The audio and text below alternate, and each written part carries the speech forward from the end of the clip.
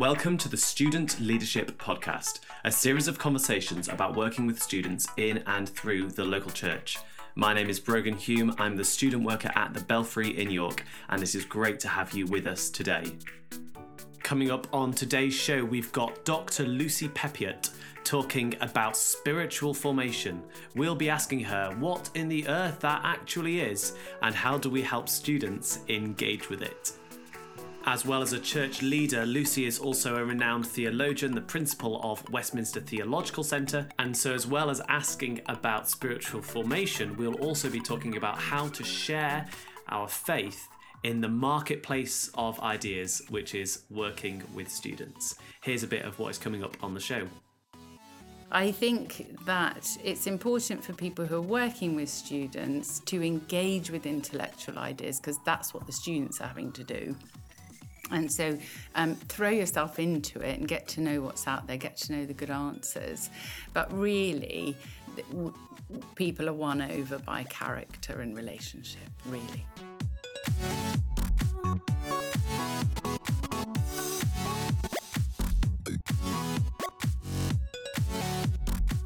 So whether you work with students as a full-time job, or you're a student yourself leading a small group, or maybe you're a passionate member of a church congregation who's desperate to see more students starting to follow Jesus and learn from Jesus and live out a life of following Jesus, you are so welcome here. It is great to have you with us. Before we kick off the interview, I just want to say a massive thank you to everybody who has shared this podcast on Twitter and Facebook and Instagram and by email with people they know. It makes such a difference. And we're already hearing stories from student ministers who have been inspired and resourced in what they are doing. So please do keep sharing it. Most importantly, remember to subscribe to this podcast feed wherever you get your podcasts, so that we can deliver a fresh new podcast to you every other week, talking about students, student ministry, and all things student work. It's what we're passionate about here, and we want to share it with you. So please subscribe. Finally, for links to the resources that Lucy talks about and much more, head to our blog, www.thestudentleadershipblog.com. Here's my interview with Dr. Lucy Peppiatt.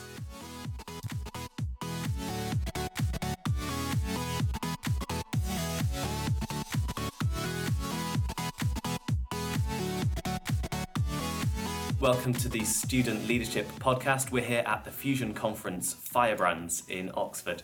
It's my pleasure today to be joined by Dr. Lucy Peppiatt. Lucy is the principal of Westminster Theological Centre, WTC, which has pioneered a unique model of training in theology for life, work and mission that integrates the very best of theological and biblical scholarship with the power and gifts of the Holy Spirit. She also co-leads CrossNet Church, a community of predominantly young adults in Bristol. Lucy, it's great to have you with us today. Thank you. It's good to be here. If that's a bit of a formal introduction, can you tell us a bit about yourself? What makes you tick? What are you passionate about? Well, obviously, I'm passionate about theology because I teach it and study it. I love WTC. I love my job and what I do. It's such a privilege to be able to serve the church in the way that we do, of just providing a place where people can study God, can go deeper into the Bible, can get to know the background and the roots of their own faith. And to do that with a whole bunch of colleagues who are just wonderful people, really good communicators, and know how to bring the Bible and Christian doctrine and church history really alive for people. So I love that. I love my family. I'm very blessed. I have 4 wonderful sons and a lovely husband. So that's very precious, and I love hanging out with them all. That's brilliant. And so you're an academic, you lead a theological centre, and yet you're also, you're not shut away in an academic sort of bubble where the text is all just remains on the page. You bring it to life and you live this stuff out. Can you talk to us a bit about how you went from wherever you started with that and to where you are now? Yeah, well, I met my husband when I was 24, and then we were married quite soon after that, and he's ordained in the Anglican Church. So I found myself not having sort of planned anything like this, and I think it was definitely God taking hold of my life and sort of shoving me into a whole new thing. And I found myself as a curate's wife, and then very soon after that had a baby, and I was really right in the middle of church life, which wasn't perhaps what I'd have chosen for myself. I thought I was going to go off and have amazing adventures, in South America, and suddenly I was in middle class Twickenham pushing a pram around. And but I actually found that I loved the church, and I really wanted to be where I was. So I started leading groups. I felt God calling me into a lay preacher's role, which is a lay reader in the Diocese of London. So I trained for that. And really, it was those sort of beginnings which I then built on in my 30s, went to studied theology remotely on my own, and then moved on from there to do a master's and then to do a PhD. But there was no plan. I mean, I have to say, it was just literally, I felt like I sort of fell it from one thing into another. But the thing behind it was that I absolutely loved theology. I loved the study and the sort of privilege, I think, of being able to set aside time to read really great minds who love the Lord but have applied themselves to how can we speak well about God, and how can we understand the Bible better, and then how does that translate into lives of discipleship and mission and worship. And when I had sort of made all those connections, I thought this is really what should be at the heart of the Christian life, because it's depth and it's substance, and it's just deeply rewarding and satisfying. So a lot of what I do there then translates into how I was a mum, how I was a pastor, how I was a friend, and how I spoke to non-Christians about my faith. So I see it as all integrated. I wouldn't say that the study of theology is just for certain people. I think all Christians should do it. That's great. As I said, we're at this conference at the moment, and in the session yesterday, you spoke about, or you alluded to a moment in your life when you were propelled away from sort of multiple conceptual ideas of truth towards a revelation of Christ as truth in and of himself. Can you tell me a bit more about that? Yeah, well, I went off to university at 19, and I went to Birmingham University and did an English degree. So that was 1984 to 1987. And I think it was probably the sort of height of postmodernism, really getting. I did an English degree, so it was sort of right in the heart of what we were studying. I don't recall having any Christian lecturers. Maybe there was one, I don't know. But I wasn't really interested in the Christian faith, particularly at that point.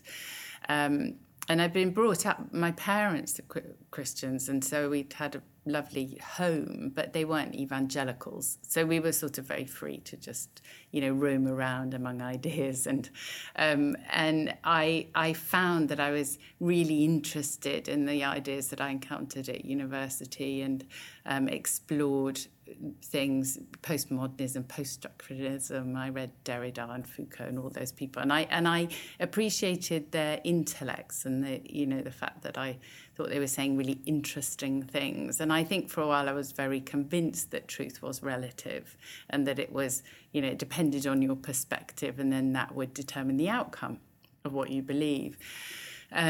But that sort of wore off, I guess. And the more, I remember my mother gently challenging me as I'd go back home and say, gender differences are socially constructed and things like that. And she used to laugh and say, wait till you have children. But I was exploring ideas, and I still think actually there's a place for Christians to really engage with the kind of secular ideas that are out there and explore why people think what they think. But it was meeting Christians after I left university who deeply impressed me that began to change my mind. And so I worked with Catholic Christians, with the homeless for 3 years, and they had a huge impact on me. And then I went with one of my cousins out to Africa and spent time with a whole bunch of charismatic Christians who I hadn't really encountered, particularly at university. And they were very real, very authentic people, and they were all working with the poor, and that just had made a deep impression on me. And they were very free and fun and laughed a lot and drank beer, and I thought, these are my kind of people. And so they sort of slowly won me over, and I found myself at a meeting where I gave my life to Jesus. That's brilliant. Yeah. Well, so he was, he was in the background. Jesus was sort of in the background of all these people's lives. I mean, obviously in the foreground from their perspective, but for me it was like, oh wait, he's behind all of this. And so I felt compelled by him as a figure. And intellectually, I suppose, really, I thought I have to have integrity over this. If this is true, then I have to do something about it. So he won me over in the end. That's great. So for myself and for many student workers, we'll be working with students who, like yourself, arrived at university 18, 19, and still embrace this idea of all truth is relative in some sense. Either they study philosophy and explicitly say that, or that's sort of their background understanding of the world. What advice would you have for people working with students who are in the position that you were in when you were that age? It's a good question, because actually in my heart I was quite resistant, so I didn't really want to hear anything else, I suppose. But I was won over by people who I thought were very genuine. So I think that a person's demeanour is, in a sense, more important than what they say. But I think that so working with young people, I feel they have a real radar for authenticity, and they don't like people putting on a show or adopting certain language to try and get close to them or whatever, and so I think being yourself is a great gift, and then gently challenging, like my mum did, perhaps laughing, not taking it too seriously. I think that it's really important for Christians, mature Christians, not to be threatened by ideas that are, clearly are threatening in some sense. I mean, they're anti the gospel, but they're not going to take down the gospel. They're not. God is not threatened by post-structuralists or postmodernists, and has pretty good answers for them. So I think that it's important for people who are working with students to engage with intellectual ideas, because that's what the students are having to do. And so throw yourself into it and get to know what's out there, get to know the good answers. But really, people are won over by character and relationship, really, I think. This might sound like a bit of an odd question, but do you think that the academic sphere has changed in its approach to the concept of truth in the time that you've been in academia? Definitely, I would say. So one of the things that I do see, since I was a student myself, and now being in higher education, is that there is a lot more respect for faith positions. And whereas in the 80s, I think there was no respect, really, for anybody who had any faith. I think now that I don't know whether it's because it's been enforced and people have to, be political. In a sense, that's the new political correctness, is that if you have a faith, I have to respect it. And perhaps that's the spin-off of postmodernism, that, your truth is as valid as mine. So there we go. But I think the tide has shifted. I read an interesting article written by a couple of atheists saying that they were deeply disappointed that the agenda of trying to keep out faith positions out of religious studies had failed. So they were saying that it doesn't work. They thought it would. They thought it would make religious studies a proper academic discipline, you know, because they still were working with this idea that objectivity would somehow produce a better research result, which is silly because nobody's objective. But so I think things are shifting, and actually it's a more favourable environment for people with faith, any faith. So it's better for Christians now in the academy, I would say. That's great. Thank you. That's really helpful. You talk about being compelled by the person of Christ, and that's sort of the instigator of coming to faith in him and living a life of following him. How has your understanding of Jesus changed from that initial meeting of being confronted by him to where it is? That's a great question. Yeah, so that's like 30 years of travel. I still recall reading the Gospels through, and for the first time properly, and I recall that I spoke about it yesterday, the sense of surprise at who Jesus was and what he was like. And I what hit me most, I think, was that he was quite offensive. Because I hadn't been prepared for discovering that he didn't actually mind offending people. And I actually quite liked that, because especially back then I was probably a bit offensive sometimes, and as a young woman, and then I came into the church, and young Christian women were so nice, and I was thinking, oh my gosh, you people are so nice, doesn't anyone say what they think? So it's a bit of a culture shock for me. So I quite liked reading the Gospels and thinking, oh thank goodness, you don't have to be nice all the time as a Christian, because Jesus certainly wasn't. I mean, he just actually wasn't. And he wasn't meek and mild. He was very strong, and sometimes silent, and sometimes questioning. So that really has stayed with me. The first impressions that I had.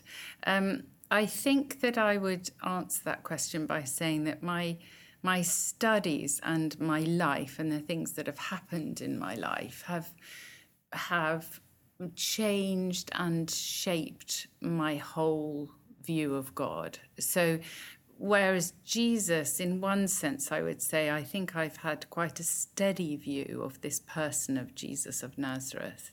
And I studied Trinitarian theology for my PhD. And so the idea of God as Father, Son, and Spirit, revealed to us through Jesus in the Bible, but also through revelation and through prayer and through the Spirit revealing to us truths about God.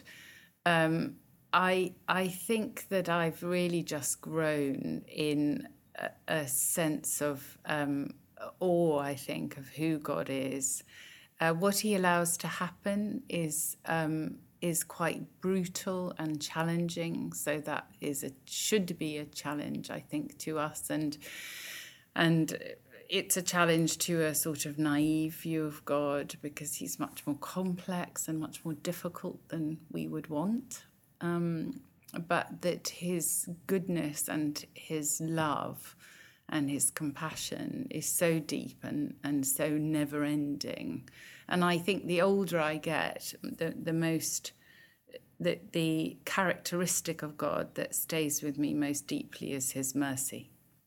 And I have seen and sensed over the years, more than anything, that God is so merciful.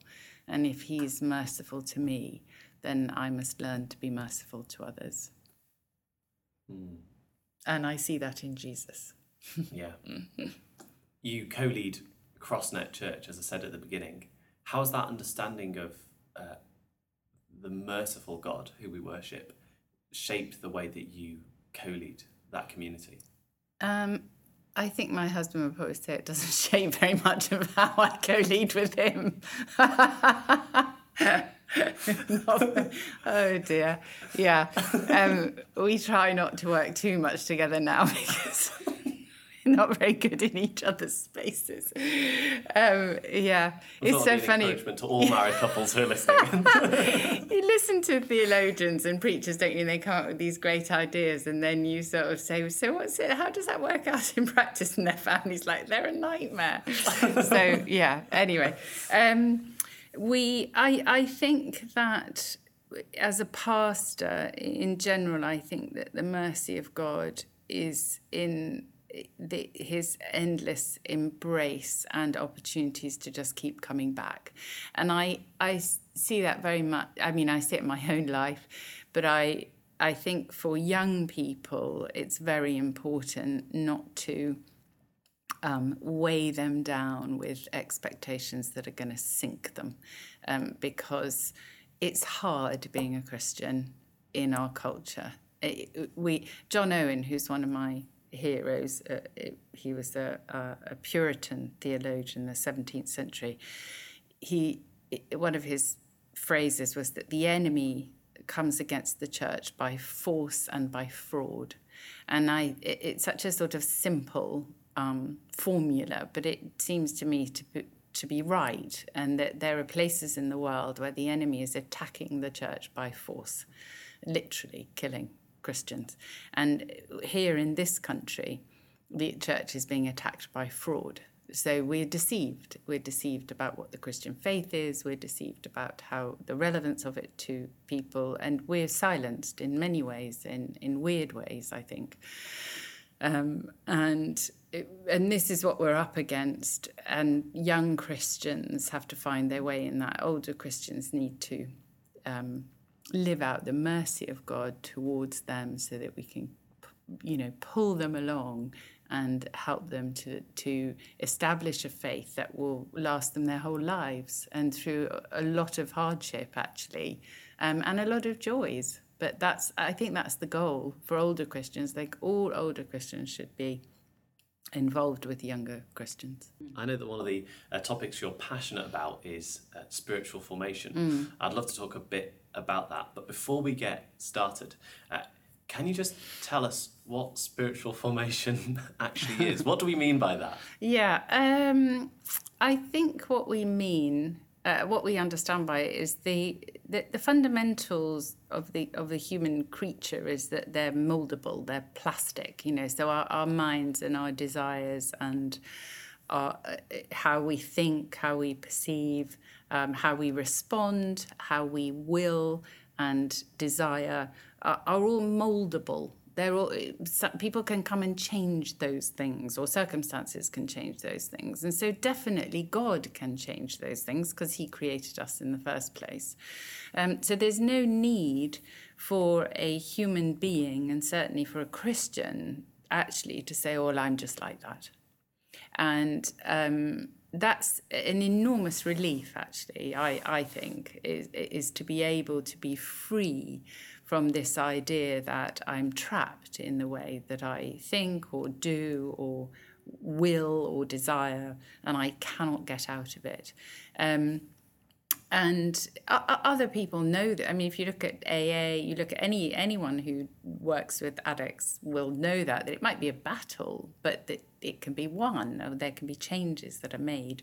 And I think that spiritual formation is about that. It's about the forming. We say spiritual formation, but really it's the whole person formation that includes the spirit, the soul, the body, the mind. And it's this idea that God, by his word and his spirit, can form us into his likeness. And that process works better the more we cooperate with him. And so there's a process of us engaging Absolutely with what he's doing. Yeah. I mean, I actually believe that he'll do it anyway. I mean, that's my sort of theological conviction. I think the Bible teaches that we're on a journey where God is transforming us into his likeness with ever-increasing glory, which comes from the Spirit. So I think that he's taking us, that's what the Spirit's work is to make us more like Jesus, and he'll get us there. But obviously, the more that we learn in this life, the more fruit will come out of our lives, the less damage we'll do, which is a good thing. and the more that we'll live in his kingdom, which is where life and light and freedom is. Why is spiritual formation so important and I think so attractive for this generation? It's important because human beings have the ability to change things around them. They have the potential for that. And Dallas Willard, who's another of my heroes, wrote a book called The Divine Conspiracy, and he says that we're called to be part of God's divine conspiracy, his great big plan to overcome evil with good. And for me, that is the key to it. That's a great plan. And it actually works. When you hear amazing stories of what happens when Christians forgive their enemies, for instance. That must be, I'm sure, is one of the hardest things that a person could ever be called to do. I think it's a non-negotiable. So I think that that God expects us to do it, and that's what we're called to do. Because when we do, that's at the heart of the cross. We were the enemies of God, and God forgave us in the cross. That's the gospel. And so once we know that we have been forgiven of everything, the deepest level, then this is, that's what God wants of us, to know that, to then be able to forgive others who do the worst things to us. I've never had to do it. I pray that if I had to do it, God would give me grace. I have huge admiration for people who do this. But what happens is you see the power that is released into communities, families, even nations when this kind of thing happens. And I think that is the divine conspiracy. I think it's what Christians are called to do. I genuinely think Christians could change the world. They do change the world, but we could do it even more. Yeah. What are some of the unique barriers that you see for this generation, the students that we work with, for engaging in this spiritual formation process? So I think that image, relationships, entertainment industry, it all must conspire to distort one's picture of oneself. And that, I think, is at the root of all the identity problems and depression and sexual identity and all sorts of things that just seem to pile one on another, for young people. So it's tough. It's tough for them. And it's definitely why they need people around them and need older people and steady people and all sorts of things. Yeah. So getting older, more mature Christians around younger people, students, is one of the ways that you talked about helping them engage in this process of becoming more like Jesus. What other ways, sort of specific, practical ways, can we as student workers help people engage in what God is doing in them? I think that it's really good to engage the prophetic gifting. So I love the way that the prophetic, when it's practiced well, handled well, delivered well, it's a fantastic gift for speaking into people's lives and helping them to get the right perspective on themselves and to understand the potential that they have in God. And I think, so if I were a student minister now, I would be following Paul's advice to eagerly desire the spiritual gifts, especially to prophesy. And I would, as well as building proper relationships, obviously. But on top of that, I would be looking for ways in which to help foster the prophetic in a really good way so it doesn't go off the rails, obviously. And because I think it's a really healing gift, and I think it releases people and heals them and sort of calibrates their sense of who they are because they understand how God sees them. So that's one thing which I would really recommend. And I would recommend Bible study in groups. So just really getting into the Word. I think Bible study should be done really with other people. And one of the problems with evangelicals is that we've made it so individualistic, and that's why it's such a slog. And, you know, who understands the Bible really? So you need to do it with people so that you get into the heart of it. And what else? I think that's enough for now. Yeah. Right, if we can get students around older people, engaging the Yes. prophetic and getting them reading the Bibles, Yes, that's a good start. that's not bad. I would take that. If all my students were doing that, that would be great. And I know that in terms of studying the Bible and also studying theology, how we understand God, WTC, the organisation of which you are the principal, has got some great resources. Can you tell us a bit about that and what's available to people through WTC? Yes, we have our formal courses and paid for accredited courses, which of course I think are great, but they require quite a bit of investment in terms of time and money. So that's obviously something that people should consider if they've finished a degree to come and do the graduate diploma, if they've done a theology degree to come and do our masters, or if they haven't, if they've left school with GCSEs or A levels to come and do the certificate. So there's all sorts of options for accredited courses, which are a bit more demanding, in my view, more rewarding. But, so there's all of that. But because we know that people can't always sign up for something that committed, we've also produced quite a number of free resources and a few sort of extra paid for resources. So we have 2 free online courses. Living the Christian Story and Spiritually Formed, which are available once a year. So that's kind of watch this space and they come out. We have a discipleship course, which costs £5, but that's quite good. It's good for new Christians and people who haven't had any foundation in the Christian faith. Sometimes there are people who've been sitting in churches for years who need to do that course. But anyway, so we call it a course, but really it's a sort of mentoring kind of process. And we have interviews, we have podcasts, we have a blog. So for people who are interested in just engaging with some theology, some interesting ideas, if we're going to have, I'm not sure it's up yet, but we're going to have WTC resource as part of our website, which will have resources on it with some interesting different kind of things for people to engage with.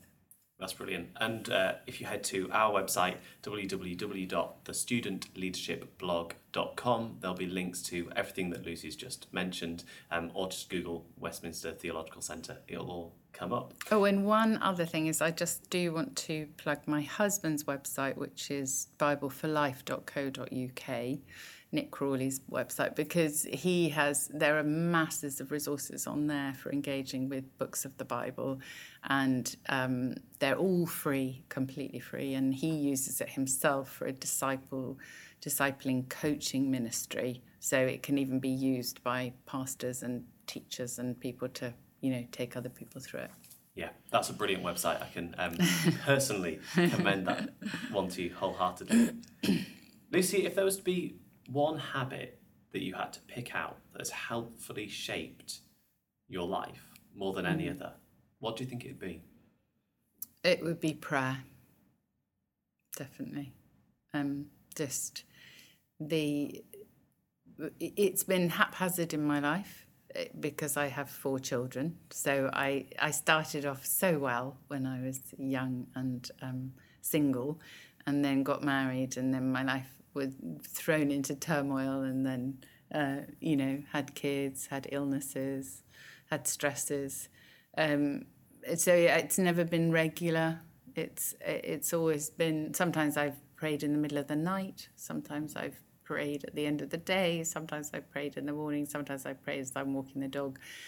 But the extraordinary privilege of being able to turn to your Heavenly Father whenever and wherever and ask for help is, there's nothing like it. And then to have times of prayer where he directs you, tells you what to do, tells you how to. So sometimes you feel like you're praying into a vacuum. Sometimes you feel like you're in the throne room.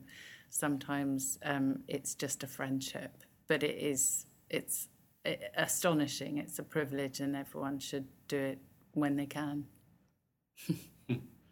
And finally, what's your great hope for this generation? My great hope for this generation, I think that they would be more mature than my generation, spiritually. And that some of the things that we have done have been wonderful, and some of the things have not been so wonderful. And it would be really great if the church could mature, especially in the charismatic. I think of the charismatic church because that's what I've known for 30 years, and there are so many things that are wonderful about it, but it'd be really great if we could sort of progress. And I see I see potential in this generation for being able to do that, and I'd love to see it. Amen. Dr. Lucy Peppiatt, thank you so much. Thank you.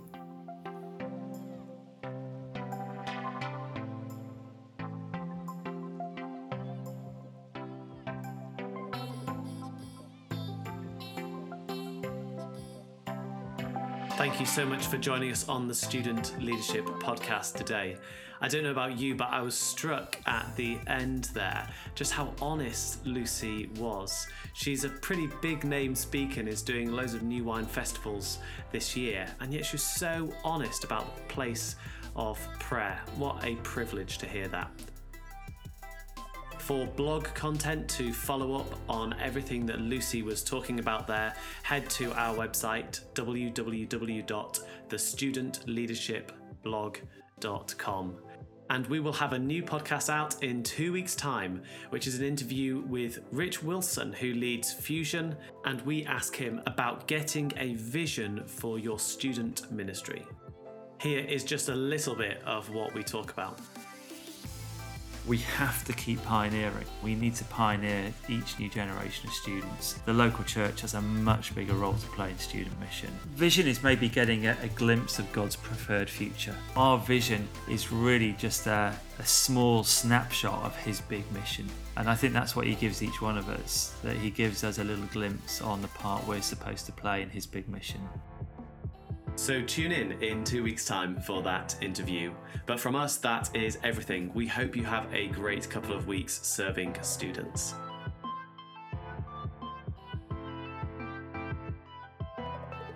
Production support on this episode comes from Josh Allen, and music is by Argo Fox and Vex Cento. It is licensed under Creative Commons.